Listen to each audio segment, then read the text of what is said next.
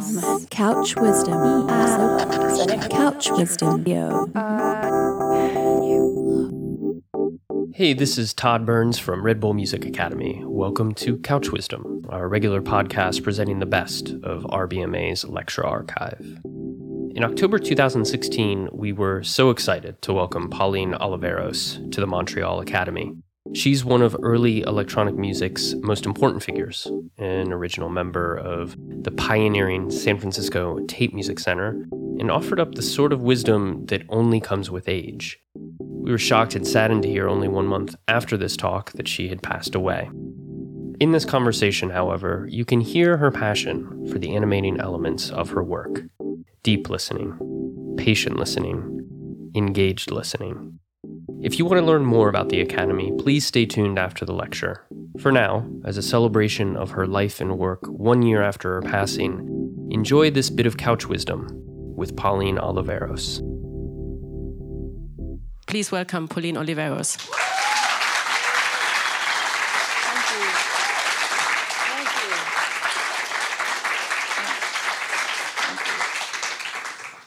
Which year was it that you picked up the accordion? I was 9 years old, so let's see, 9 plus 2 is... I'll help you. It must have been 1941. That's when it was, yes. So if I imagine little Pauline back then, sitting in her room, playing the accordion, when you weren't playing, what was it that you were hearing? What was it that I was hearing? I was hearing all of the insects and birds and animals that were sounding in the Houston, Texas environment, which was very dense. It was almost like a rainforest. So that was the overall sound that I was interested in. And I liked the cicadas very much, and all different kinds of things that I heard. So I was fascinated with listening as far back as I can remember. Was there any other sound source around that was human-made, such as radio? Oh, radio, of course. I used to enjoy my grandfather tuning his crystal radio. So I liked the sounds of tuning the radio rather much more than the program. And my father had a shortwave radio, which also I enjoyed the sounds of the shortwave tuning as well. So those were sounds that I liked. Do you mind explaining what a crystal radio is, for those who don't know, including me? Well, the radio, the device had crystals in it. I don't know that I understand or knew what the construction was. It's just that I knew that was called a crystal radio. Okay, I think you can find it on Google, pretty easy. When you left Texas and went to study in California, at that time, was it already established to teach music in universities? Or was that still quite a new thing? Oh, no, music was taught, but it was more conservative. It was a conservative kind of music. There were no electronic music studios. And it was mostly centered on Western European music. Yeah. What was the first time that you were actually laying your hands on a tape machine? Was that at San Francisco State College? Well, the first recording machine that I had experience with, my mother bought, and it was a wire recorder. So you recorded on wire. I don't know how that worked. Well, it works with electromagnetism, and the information is stored on a wire, and it runs around like a magnetic tape does, but it's wire instead of tape. The next thing that happened for me was getting a tape recorder for the first time, again from my mother. She's very, very generous, and sent me a tape recorder. It was from Sears Roebuck, and it was one of the first consumer models. because tape machines were not available until after the Second World War, and veterans brought home tape machines from Germany. And in California, the Ampex tape machine, Ampex was formed and produced tape machines. They were mostly disseminated to radio stations. So that's how that happened. As soon as I got my first tape recorder, I put the microphone in the window of my apartment and recorded. And what I noticed was that there were sounds on the tape that I had not heard. So I tap myself on the shoulder now anytime I record, make sure I listen to everything. And I tell myself to listen to everything all the time. That's my trip. So you went to California to study in San Francisco, and there are a few people that you met, and some of them you continued working with or communicating with for many, many years to come. Until now. So where did you first meet, for example, Terry Riley? Terry and I were in the same class at San Francisco State College in 1953, I guess. And also Loren Rush, who probably is not as well known as Terry, but he's a very wonderful composer. Who else was part of your group? Who was Lamonte Young in your vicinity back then? Yes, he was, but not until later.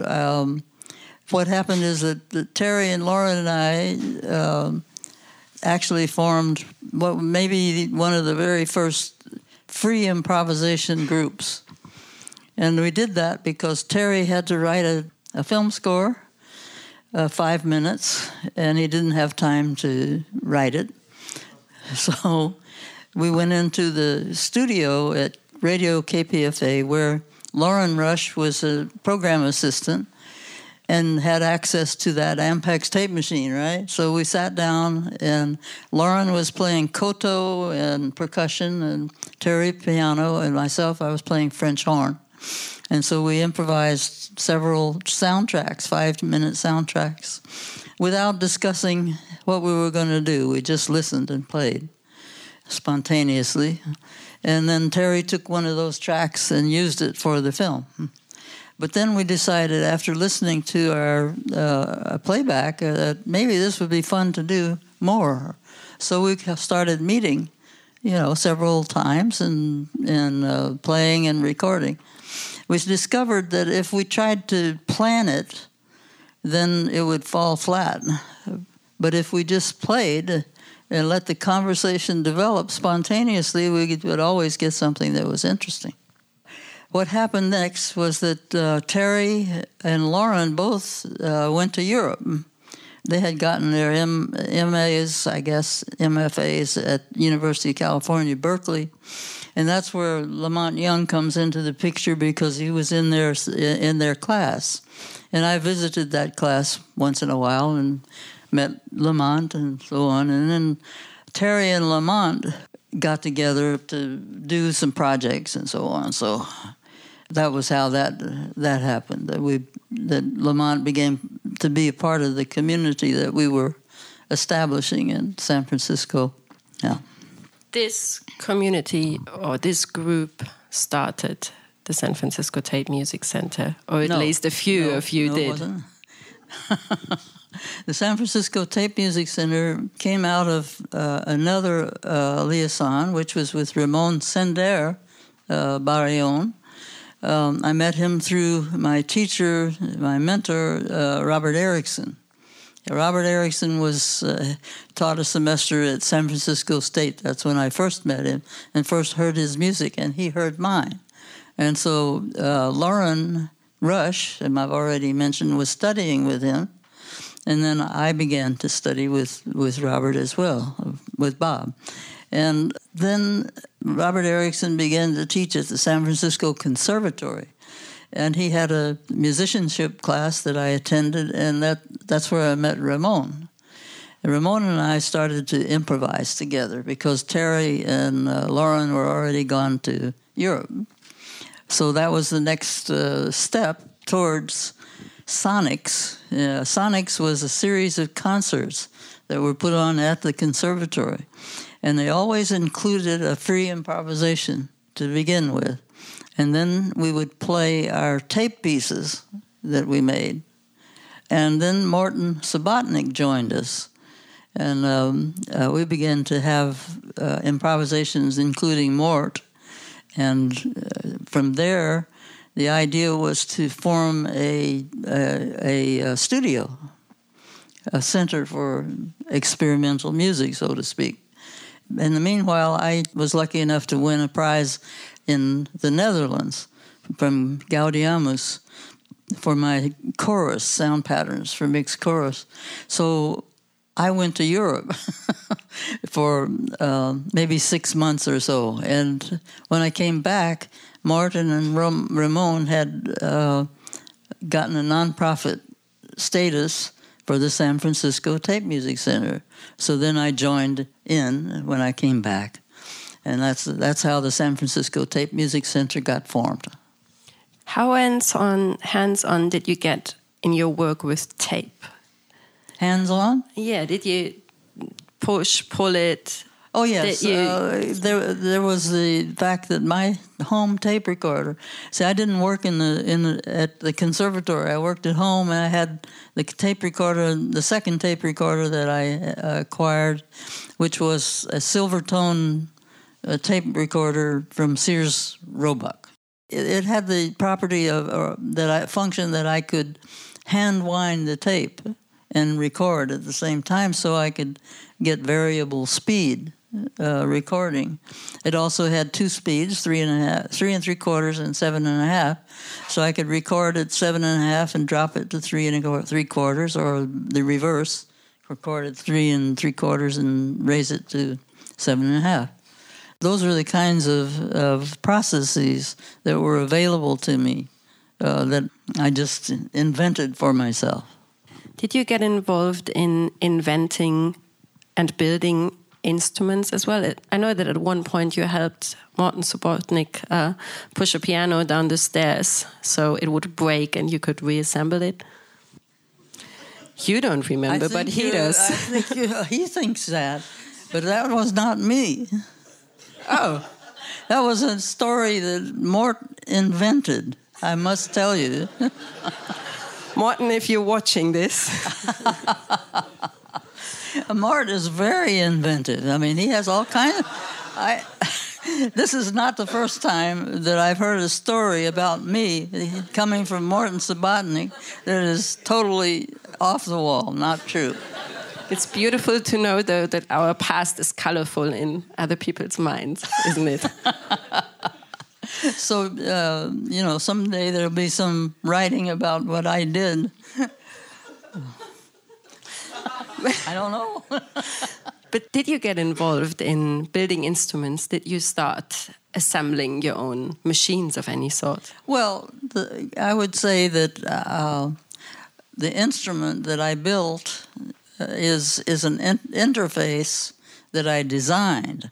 I had to have programmers to program it in Maxim SP, but at first it was totally analog. I got very interested in the distance between the record head on a tape machine and the playback head.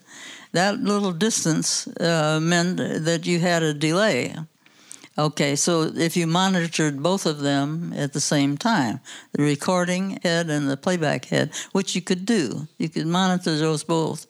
And then you had the possibility of changing the amplitude of, say, the playback. And then when you did that and you had the record head open, then you would begin to get a kind of reverberation. And that was very fascinating to hear, and so I worked with that. And eventually I started stringing tape from one machine to a second machine so that it would, the signal that I put in would pass two playback heads. You couldn't do two record heads or you would erase what you had already. You didn't want to do that. So once I did that, you could create all kinds of interesting rhythmic configurations. And that's pretty evident in a piece of mine which is called Bye Bye Butterfly. But to answer your question, I consider the expanded instrument system, which I now still use and used last night in my concert, an instrument. It's an environment. It's an instrument that you can play, and it plays back with you. Before you moved the Tape Music Center to Mills College, how did you finance it? What kind of space was it, and how did you get it? We had rented a space that had been that was on Divisadero Street in San Francisco, 321 Divisadero. That was our location. It had been I can't think of what it was before, but it had a small concert hall where we could seat about 150 people, and we built a subscription audience for tape music there. The studio was upstairs, a nice-sized room. We had big equipment those days, not so miniature as it is today. No mixer, not yet. But we had a large telephone patch bay so that we could passively mix sounds. I think we had two big machines. They had been donated from Ampex for the Tape Music Center. Various other items, but it was pretty basic. It was considered what you called a classical electronic music studio because it was built out of equipment that was never intended for making music. It was equipment that was for testing in laboratories and like that. There's an instrument developer who came by at the San Francisco Tape Music Center to work with Morton Subotnick, and that is Don Buchla. Right. Were you interested in his work at that point? Were you interested in synthesizers? No. I wasn't. I mean, I certainly have great respect for Don, and Don just passed away very recently. Mort and Ramon advised him because what had happened is they had tried to be in connection with different engineers to see if they could get a modular synthesizer according to the specifications that they were interested in.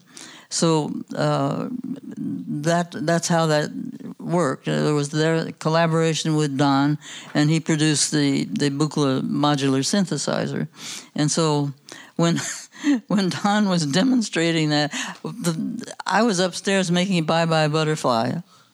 And the thing is that I didn't like the sound of transistors, not after working so intently with tubes. With tube oscillators. The sound of tube oscillators is different than sound of transistor oscillators. And so the frequency response of the Buchla synthesizer was, I mean, I couldn't set oscillators up to 40,000, for example, because I think the cutoff was maybe 20 or maybe 30. I don't remember now exactly. But it wasn't, it didn't have the range at the time of what those oscillators that I had been working with had. So I had a little hard time to transition from working with that classical electronic music studio to the new modular synthesizer. But I certainly did have to do that, and did when the San Francisco Tape Music Center was moved to Mills College. Mort Subotnick had been teaching there at Mills, and Steve Reich, by the way, had done his master's there at the same time. Yeah. Steve Reich was involved in maybe the most famous piece that got ever made at San Francisco Tape Music Center. It was the premiere of In C. He was playing the piano, right? He was playing, but that was Terry Riley's piece. Of course, but yeah. Steve Reich was playing. Yes, he was playing. He was playing, yeah. And another very, kind of popular piece at that time was Morton Subotnick's. NC is still very much played in many places, yes. But Morton Subotnick's Silver Apples of the Moon was a very popular piece at the time, also in sort of like broader pop culture, right? Right, yes. Did that lead to, well, pop musicians or rock musicians at that time coming to San Francisco Tape Music Center and wanting to collaborate with you?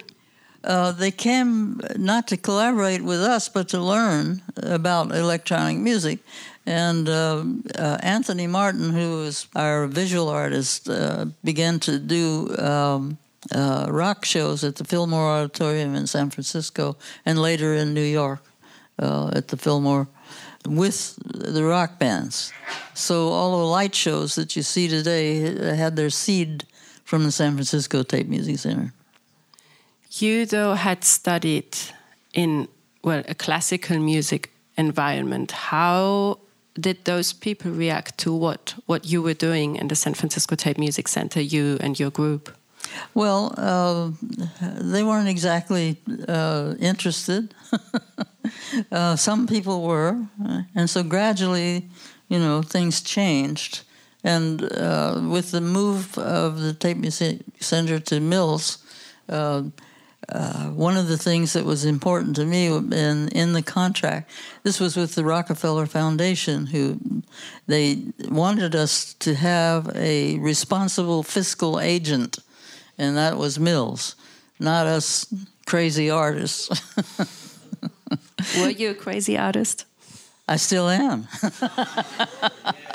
That's true.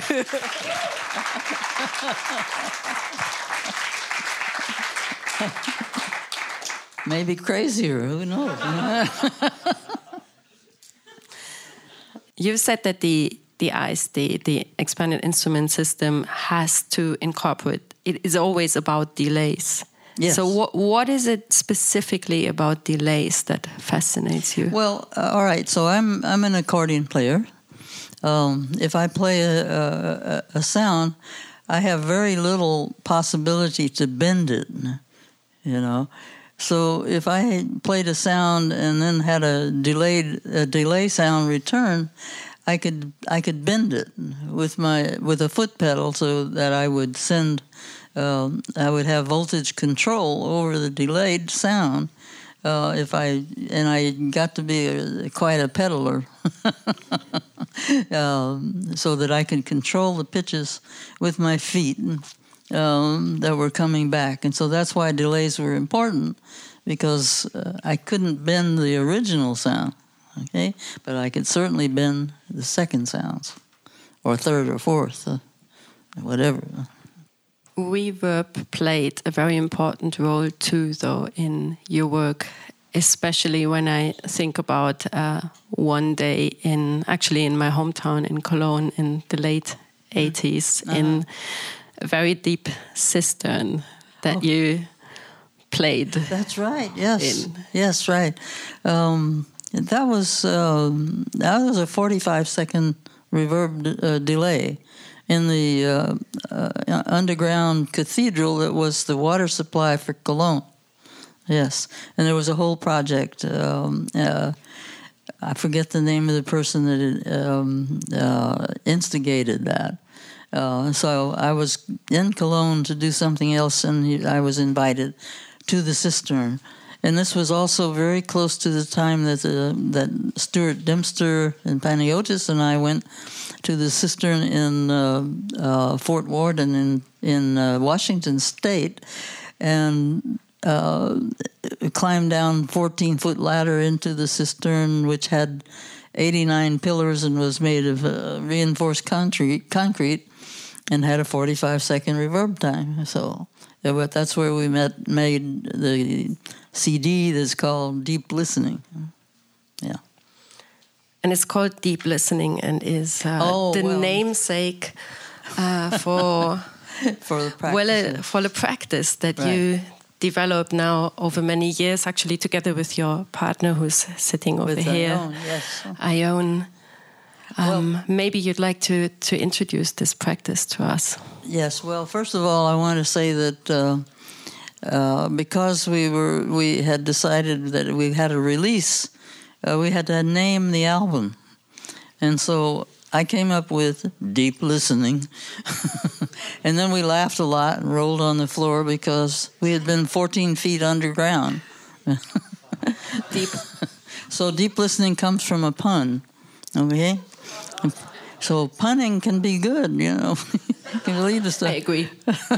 So what happened then was that I started naming the different programs that we were doing deep listening. So we had the first deep listening retreat was in 1991. It was in the Sangre de Cristo Mountains in New Mexico at a small retreat center where we were the only thing that was happening besides a generator for electricity. And then so we had electricity from generation and water from rainwater up there. It was a very peaceful and wonderful place to start this practice. And I said, it was going to be a deep listening retreat, but I didn't know what that was. So in the next, I would say 8 years, I learned how to lead or facilitate. I rather like facilitation rather than leadership because that's too hierarchical. But facilitation then is more collaborative with people. And then Ione, who is sitting right here and has practiced listening in dreams as part of deep listening, and facilitates what she calls dream community, because when people start dreaming together, they often have experiences in their dreams which are relational and. So it creates a kind of interesting community, and it's not about analyzing dreams. It's about the creativity that comes from what happens in dreams. So that's part of our deep listening practice, what she does. And then the other part is from Eloise Gold. Eloise is a movement practitioner and does Tai Chi and creative movement. So that's part also of listening through the body, which is very, very important to this practice. And I just recently had an experience which I want to tell you about because it illuminates deep listening very, very well. I for a whole year now have been working with Tarek Atui, who is an improviser and composer and has commissioned instruments to be built for the hard of hearing and deaf. So in my teaching at Rensselaer Polytechnic Institute, Tarek was in residence as an artist at the Experimental Media and Performing Arts Center. And he needed to interact with some students, so I had my seminar called New Instrumentation for Performance. And the students, there were 8 of them, were working on a project to build our instrument or interface for the hard of hearing and deaf, which is a very interesting project. How do you do that? So that took a bit of thought and experimenting and so on. At the end of the semester, we had a concert with the students' projects, and then another concert in May with instruments that Tarek had commissioned. And then the next time to be working together was in Bergen, Norway, this past August. And this was the first time that I got to work with this project with actually deaf people. There were 3. And on the first day of my residency there, I interviewed Robert Demeter. He's on Facebook as Demeter Robert, because there's other Robert Demeters. Anyways, Robert was very, very beautiful and interesting and vibrant. We communicated through a translator. About halfway through, I decided the first thing that the decision I would make was to ask Robert to conduct my piece, which was called Sensational Sounds for Hearing and Non-Hearing Performers. And when I arrived in Bergen, that's all I had was the title. But so that decision to ask Robert to conduct the piece was the first kind of compositional decision, right? And then there were two more women who were deaf, and we also talked. And then we had the musicians that we were going to use for the piece were from the Norwegian Philharmonic. And so there were a dozen of those musicians, and I asked the three deaf performers to teach the musicians how to perceive their instruments and play them. Because I told the musicians they had to leave their own instruments at home. That was another compositional decision. No, and so the instruments that were performed were all instruments that Tarek had commissioned, and so it was so beautiful to see them engaging right away, the non-hearing and hearing performers, because of the relationship turned around, so that the deaf had something to teach to the hearing. And by the end of the evening, there was a 2-hour time. The musicians were improvising with the instruments and sounding pretty good. Next day, I gave them the first section of the piece, and Ione had contributed to this by taking them through dream processes, so that their creative aspect of their dreams was presiding in there. And so the first section of the piece was called Eagle's Nest, which was a dream name that one of the performers had. And other performers had all kinds of interesting dream names, but this fit the section, and it was Eagle's Nest Ins and Outs. So Robert's task as conductor was to bring people in and take them out. Well, that was a simplistic thing. What happened was that they started to do this improvisation, and it was quite obvious that Robert, with no any kind of amplification device at all, was perceiving the music. Okay, so it was clear. He conducted and gave the musicians expressiveness. And the expressiveness came from his understanding of gesture and feeling and sensing at some level, which is probably the whole body, the music. So this was extraordinarily important to me. And by the way, Robert conducted the whole piece, which was about 45 minutes, to an audience that was sold out, 600 people. The venue was the former Central Badet, which was the municipal swimming pool. So most of the instruments were set up in the deep end of the pool, which was appropriate, right? Without water, right?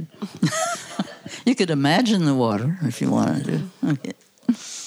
I would like to say that it was a pleasure to listen to and listen with you, Pauline Oliveros. Thank you very much for coming here. Thank you, Hannah. Oh, thank you. Thank you. Oh, thank you very much. So we should stand up too. All right, thank you. Hey, this is Todd Burns again. Thanks for listening to Couch Wisdom. Before you go, I just wanted to take a moment to tell you a bit about the Red Bull Music Academy. The whole thing is a world traveling series of music workshops and festivals. Almost every year since 1998, we have done the main Academy event in one city. The lecture you just heard, for instance, was from the Academy in Montreal. But we do events around the world throughout the year. In fact, we may just be doing an event near you pretty soon. If you want to find out more, check us out at redbullmusicacademy.com. Also, if you liked what you heard on this podcast and you're not already subscribed, please go for it and consider rating us while you're at it. It really does help other people discover the podcast. Thanks for listening.